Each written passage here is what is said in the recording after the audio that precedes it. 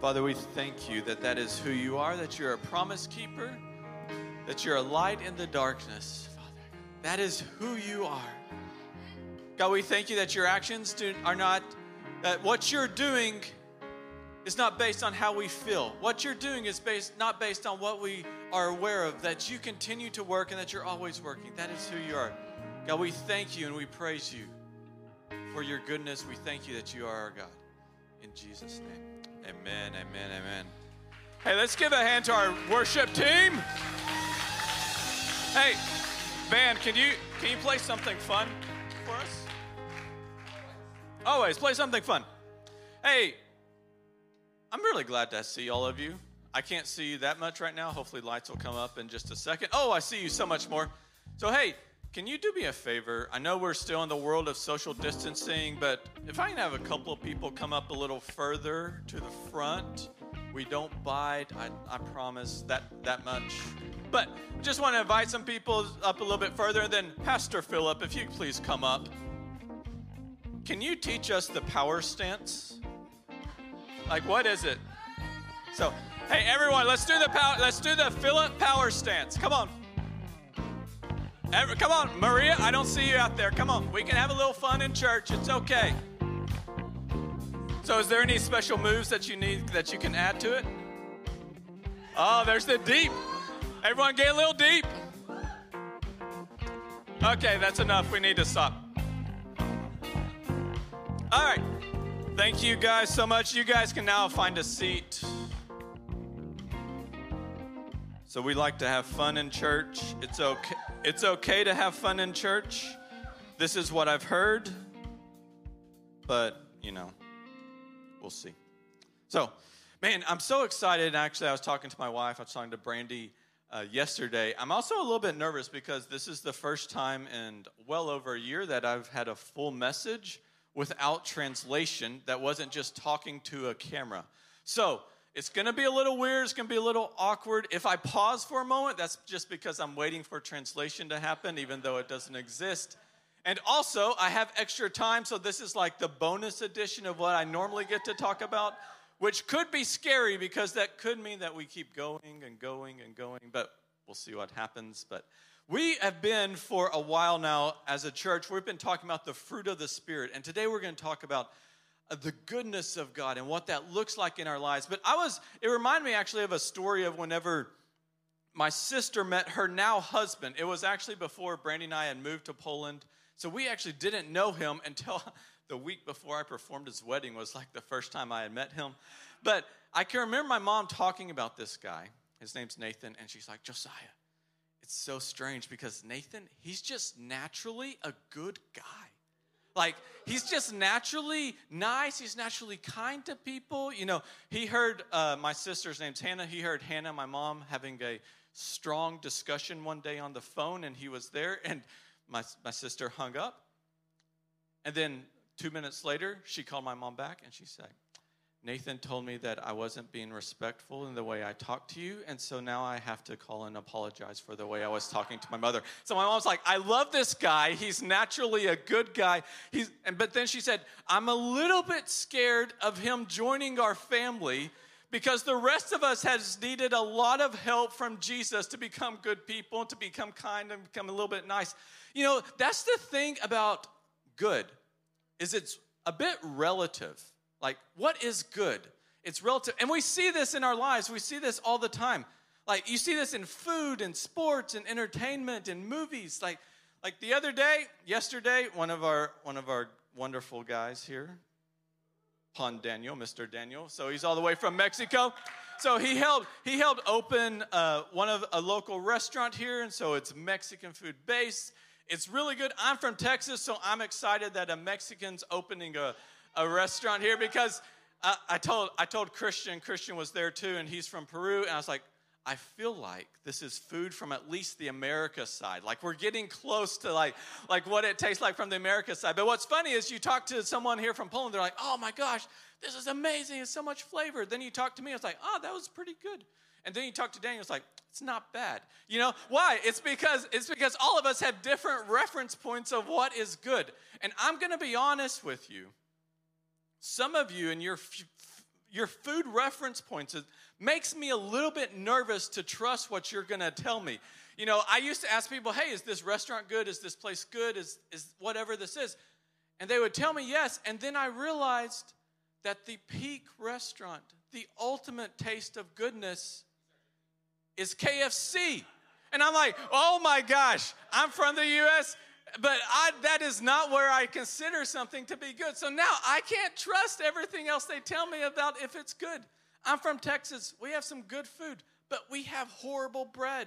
So when I was visiting here, I used to think Avitex was an amazing bakery. And then I realized, oh man, that's like the KFC of bakeries here. Then I tasted real bread, the good stuff from Poland's known for their bread, right? You know, it's like, oh man, it's so good. I taste the real stuff, and now my perspective actually begins to change. You know, that's how it is in life. Being good, the word good is such a relative term. And so the question that I have for us, the question that we should be asking is how do we figure that out? I mean, we see this I love talking to people about their talents or their gifts, like in sports or things. So like Pastor Philip is quite competitive. And good in everything, according to him. You know, I love talking. So we have actually these walls up here are actually it's a ping pong table during normal working hours. But so we were playing, you know, so you ask Philip, it's like, Philip, are you good? Oh, man, I used to train, blah, blah, blah, blah, blah, da, da, da. You know, you expect. And then he plays, and you're like, oh, usually, not bad. And then you talk to other people like, no, I'm okay. So like we have one guy, he's off working in Switzerland right now, but we have this one guy, his name's Vitek. He used to compete. And so you start talking to this guy, and you're like, how are you? I'm like, I'm pretty good. You know, I'm okay. I've won some things. They're like, oh, okay. And then you play him, and you're like, I need to quit. I'm never playing this again. Why? Because it's all relative. Good is a relative term. And that's how all of us are. And, you know, whether it's food, whether it's our sports, whether it's entertainment. Have you ever asked someone if the movie was good, then you go see the movie and you're super disappointed? You're like, is anyone else, or is that just me? I can remember we had, oh my gosh, we had this college student living with us. Her name was Ellie, and she was into arts and all of this stuff. And so she was like, oh my gosh, this movie's amazing. It's so beautiful. And she starts talking about it. I watched the movie. The guy dies at the end. The hero dies. The movie's literally named Hero, and the hero dies. I'm like, I'm 17, you know, so I think life is hard all the time. Life is hard enough as it is, and so I don't need my movies to be awful and have bad endings as well. That's not good. The only good thing that showed up during that time was I lost 2 hours of my life that I'm never getting back. And she's like, no, it was so good. It was, it's relative. But the truth is we have to find somewhere that we can stand on. We have to find a place where we find what is good, and we have to find a position that we can stand on. And it's based around two different things. It's based around trust, and it's based around perspective. Turn with me to Galatians 5. So we're going to read a couple of verses right here. We've been talking about the fruits of the Spirit. So Galatians was written by a man named Paul. He was apostle to a lot of different places. One of them was the church in Galatia. So here we are. We're going to read 22 and 23. But the fruit of the Spirit is love, joy, peace, patience, kindness, goodness, faithfulness, gentleness, and self-control. Against these things there is no law. Now, what's actually really interesting is what you see here is the fruit of the Spirit, or the result of a relationship with God. The result of having Him in your life and interacting with Him consistently on a day-to-day basis. The result is actually one fruit with 8 characteristics. The result is love. And then you begin to see the list of characteristics that results from love. Joy, peace, patience. And today we're talking about goodness. That's the result. That's something that results out of our lives, out of spending time with God. And I just want to remind you that a fruit is only produced from the DNA of which it was. So I just had an apple here in between services because I get hungry sometimes, and you don't want to see me up here whenever I'm hungry. That's not going to go well. So that apple came from an apple tree. It didn't come from a blueberry bush. Why? Because the DNA of that tree, what that tree actually is and who that tree actually is, it produces only apples. It doesn't switch. So when we read these characteristics, let's remember that we're actually talking about God. That's the very beginning of everything, is that God is love, and these are the characteristics that God's going to portray at 100%. So if you can think of goodness at 100%, that picture is who God is. That's who he is. You know, I was looking up the definition of good, and I was looking up the definition of goodness, and the first definition is the characteristics of good. Like, that doesn't help you at all, you know? It's like, I feel like the dictionary guy was just sitting up there, and he was kind of like, I'm tired. What is goodness? Oh, it's like being good. It's like, that doesn't really help us. But one of the definitions, and I love this definition, is it's the best part of everything. That was the description of goodness. So when we think of God, and we think of what he actually wants to do and produce in our life, it's the best part of everything. It's the best part of yourself. It's the best part of what he wants to produce. It's the best. So whenever you think, whether it's of hope, of love, of joy, of justice, whatever it is, the best part of that, that's who God is. And what's more is he wants to produce that in our lives. He wants to produce the goodness of who he is. You know, our sermon team, our preaching team was talking earlier this week about this topic. And what it always comes back to is being in God's presence and being with God. This is the key to everything. So if you don't hear anything else today, it's spending time with God is going to produce this in your life. It's going to happen. It's a byproduct of being with him, is producing the goodness of who he is within your life. And it's a process. God's given us a journey that we can walk on. And I just want to encourage you. I was looking earlier today in in Genesis 1. I love the stories of Genesis 1 and 2. And you actually see that everything God produces, everything that he does, everything that is made and created from him is good. That's what the Bible says over and over and over again in the story of creation. And what's interesting is whenever Jesus came, it says that whenever we believe in him, when we surrender our lives to him, that actually we are a new creation. So what's really happening in our lives is that he's taken the brokenness, he's taken the pain, he's taken the hurt, he's taken the selfishness that is living and dominating our lives, and he's breaking that down and slowly stripping that away so that the new creation can shine forth. And when we look at Genesis 1, we realize that it's going to be good. That's something that we can take and understand, because in Mark 10, actually Jesus, in his humility as a human, he actually says, no one is good but God. So we can understand that the source of all goodness is coming from God. And what he's producing in us is going to be good. You see this even in Exodus with the story of Moses. It's Exodus 33. You should go read it sometime. It's a fascinating story whenever you begin to listen to what's been going on. Moses and God, they've been having a hard time trying to deal with the people of Israel. They've just come out of Egypt. They've had a difficult time. And Moses asked him this question. He's like, God, I want to see you. I want to see you, God. You see, as Moses had spent time with him, what was the desire of Moses' heart more than anything else? It was to see God. It was the presence of God. And so what actually begins to happen is God actually comes and he says, you know what? I'm going to honor your request. But he says, you can't see my face because no one can see my face. As a human, our bodies cannot literally take the face of God. But listen to how the Bible translates it. He said, and God says, I'm going to let my goodness pass before you so that you can see. You see, the very presence of God is to understand the goodness of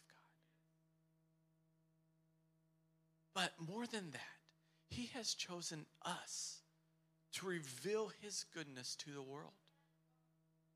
He has said, you know what? I'm looking at you, Faustino. I'm looking at you, yes. I'm looking at Argentina. I'm assuming you're from Argentina because you were quick to announce that. So, I'm looking at you, Jordan. I'm looking at you, Brandy. I said, I want to use my goodness and let it shine through you. But to do that, we have to grab hold of two specific things. That's perspective and trust. There's a great story. How wide this room is? So this room is 20 meters. So it's about this wide. And then it's twice as long. So it's a massive room.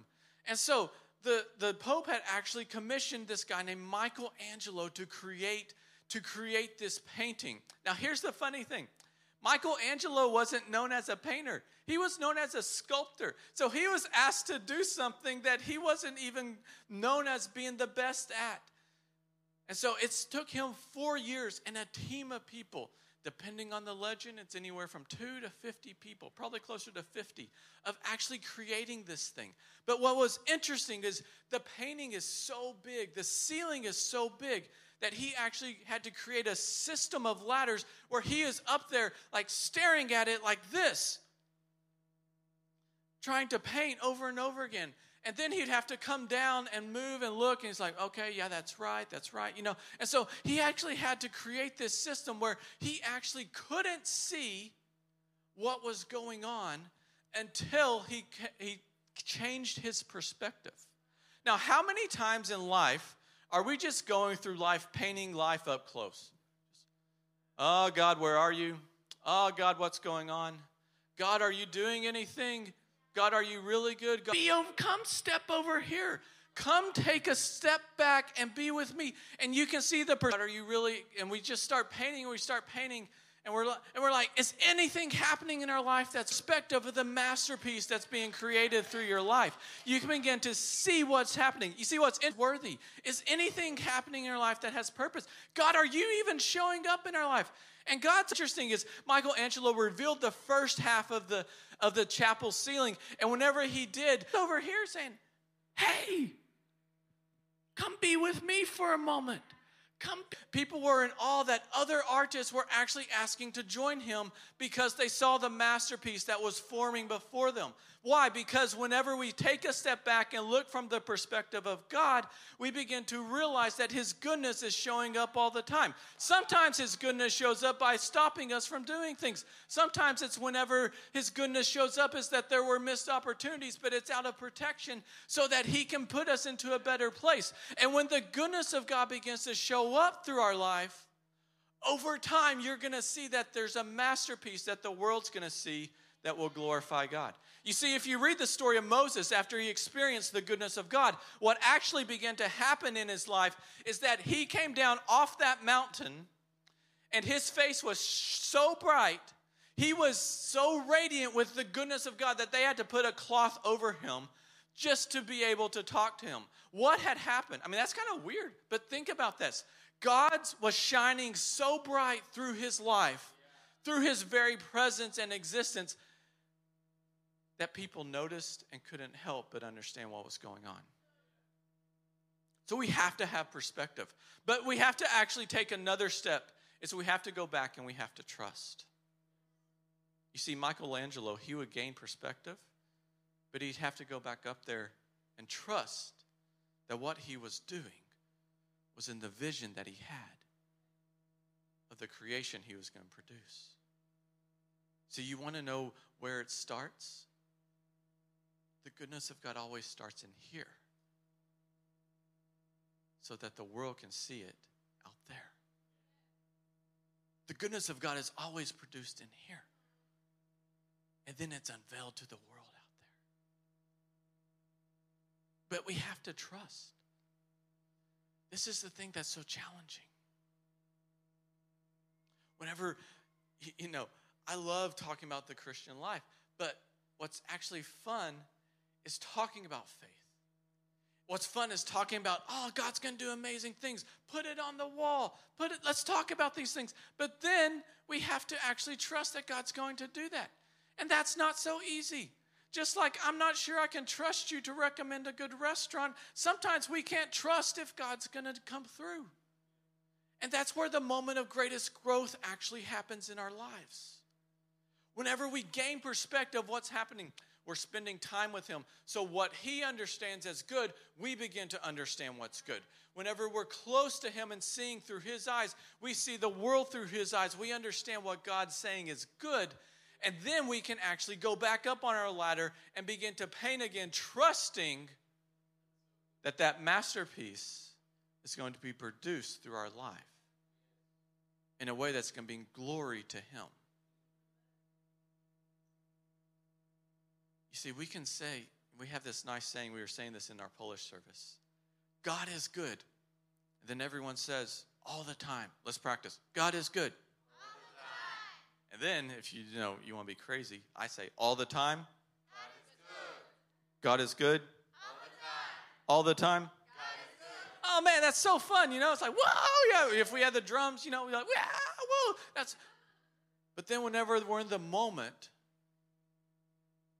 whenever we're face to face with life, God, are you really good? Is my life really matter? That's whenever the greatest growth happens. And that's when the fruit of goodness begins to be revealed in your life. Whenever we trust him, whenever we get back up on our ladders, when we constantly get back up and we say, you know what? I don't have the answers. But I know you do, and I've seen your goodness. So I'm going to trust your goodness is going to continue to shine through my life. I'm going to trust that your goodness is going to continue to be revealed through my life. That's whenever we see God glorified in incredible ways. I love sports. I love playing sports. I'm getting old now, so playing sports is less and less of an option for me for safety reasons. But what's interesting, actually, whenever we talk about good coaches or great coaches, it's interesting what that really means. You see, a good coach or a great coach, during training, he or she will put the players through processes that will challenge them. He will put them through different challenges to increase what is good in them. You see, if a good coach, if it was like, okay, hey guys, we're going to just come. We're going to have an easy training today. It's not going to be difficult. If you get tired, that's fine. You can just go sit down and rest a little bit. That's not how a good coach works. He pushes them to the max. But what we begin to see is actually he has a perspective, and the players build a trust with him. And whenever they begin to see his perspective and they truly trust him, they understand that, you know what, this coach wants me to be my very best. He wants to give me the opportunity to be the fullness of my potential in this sport, in this area. And if I trust him, I can see what I could become. You see, that's what a good coach actually does. And so in the moment, it may feel painful. In the moment, it may feel confusing, like, why are we running again? Why are we doing this again? I can remember I played basketball growing up. There would be drills we would do that all of us players, we could have done in our sleep. Like, we would wake up and we'd have dreams about it, having done it in our sleep. Like, Coach, why are we doing this again? But whenever he begins to explain to us, it's so that it'll be so natural in your life and so natural in the game that you won't even have to think. That's whenever you're going to maximize your potential. There's times in our life where we're like, God, what are you doing? What is going on? I don't understand. I'm not sure. But when we have his perspective, we realize this temporary moment is good for us, for the potential of who we'll become. This temporary moment is good for us, for the potential of what God wants to reveal through our lives. And whenever we begin to stand on that promise and have the perspective of what he sees in us, then we begin to walk and begin to act in a way that proclaims his goodness to the world. You see, Michelangelo, he had a picture of what that ceiling would look like. And at some point, the world got to see what was in him up there. goodness of God is going to first begin in you. And then someday the world will see what that looks like. Someday the world will see his goodness shining through you. So here's my challenge. Here's my question for you. What would your life look like if everyone around you's life was better? Like, what if you made that your goal? What if your goal was everyone around me, I want their life to be better? That's one of the goals that I have whenever I join a group or an organization. It's like, how can I help everyone else succeed? I don't always do that. I'm not always successful. But whenever I begin to think like that, we're helping others win. And you know what they're going to say? You're like, I don't know what happens whenever Philip's around, but good things occur. Good things happen. And as the people of God, that's how we should live. That's how we should operate. We should naturally make the world a better place. That should be a byproduct of spending time with him. Why? Because the only time the world was perfect was when he created it. And we're his new creation, so we should be able to help create it again. What if you lived your life like that? What would happen in your workplace? What would happen in your relationships? What would happen in your families? If everyone around you is like, I don't understand what happens when Jordan's here, but it's better. There's an attractiveness to whenever you help serve other people. Here's my next question, and I want to close with this thought.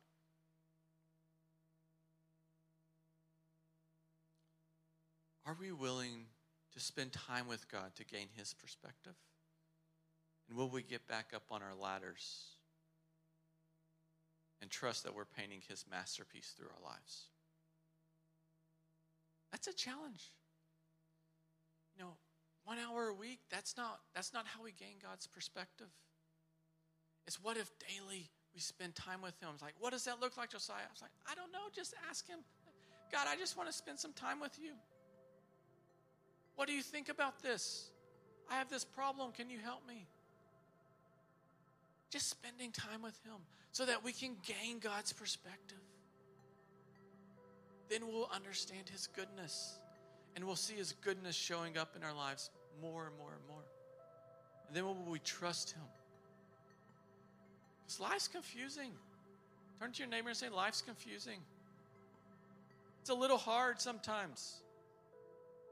Sometimes it's good. Sometimes it's not. But will we trust that the goodness of God will be revealed through our lives? You see, God's goodness didn't show up just so you can feel nice. It showed up that the world can see his reflection through you. Let's pray. God, I thank you for our time together. Lord, I thank you for who you are. Lord, I thank you that you are good. And that's something we can trust. Even in difficult times, even in great times, it doesn't matter. Our situation does not change who you are. God, we commit to you today that we are going to live a life that shows your goodness. We're going to have your perspective, and we're going to trust that we're going to keep painting the masterpiece that is our life. So that not so that we can feel nice, but so that you can be glorified. If there's someone here today and you're saying, I haven't said yes to Jesus. I haven't fully surrendered my life yet. So this journey that you talked about, this journey of the fruit of love and all the different characteristics, I haven't started that journey.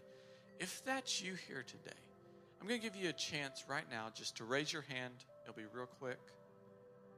And then we're going to have someone pray with you later. So if that's you here, raise your hand right now.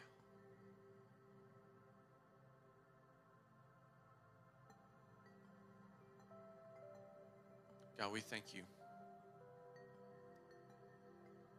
that no matter what, you're going to be glorified. God, we want to see that happen through us here in our city. There's probably 10 nations, 8 to 10 nations represented here today. And we just want to say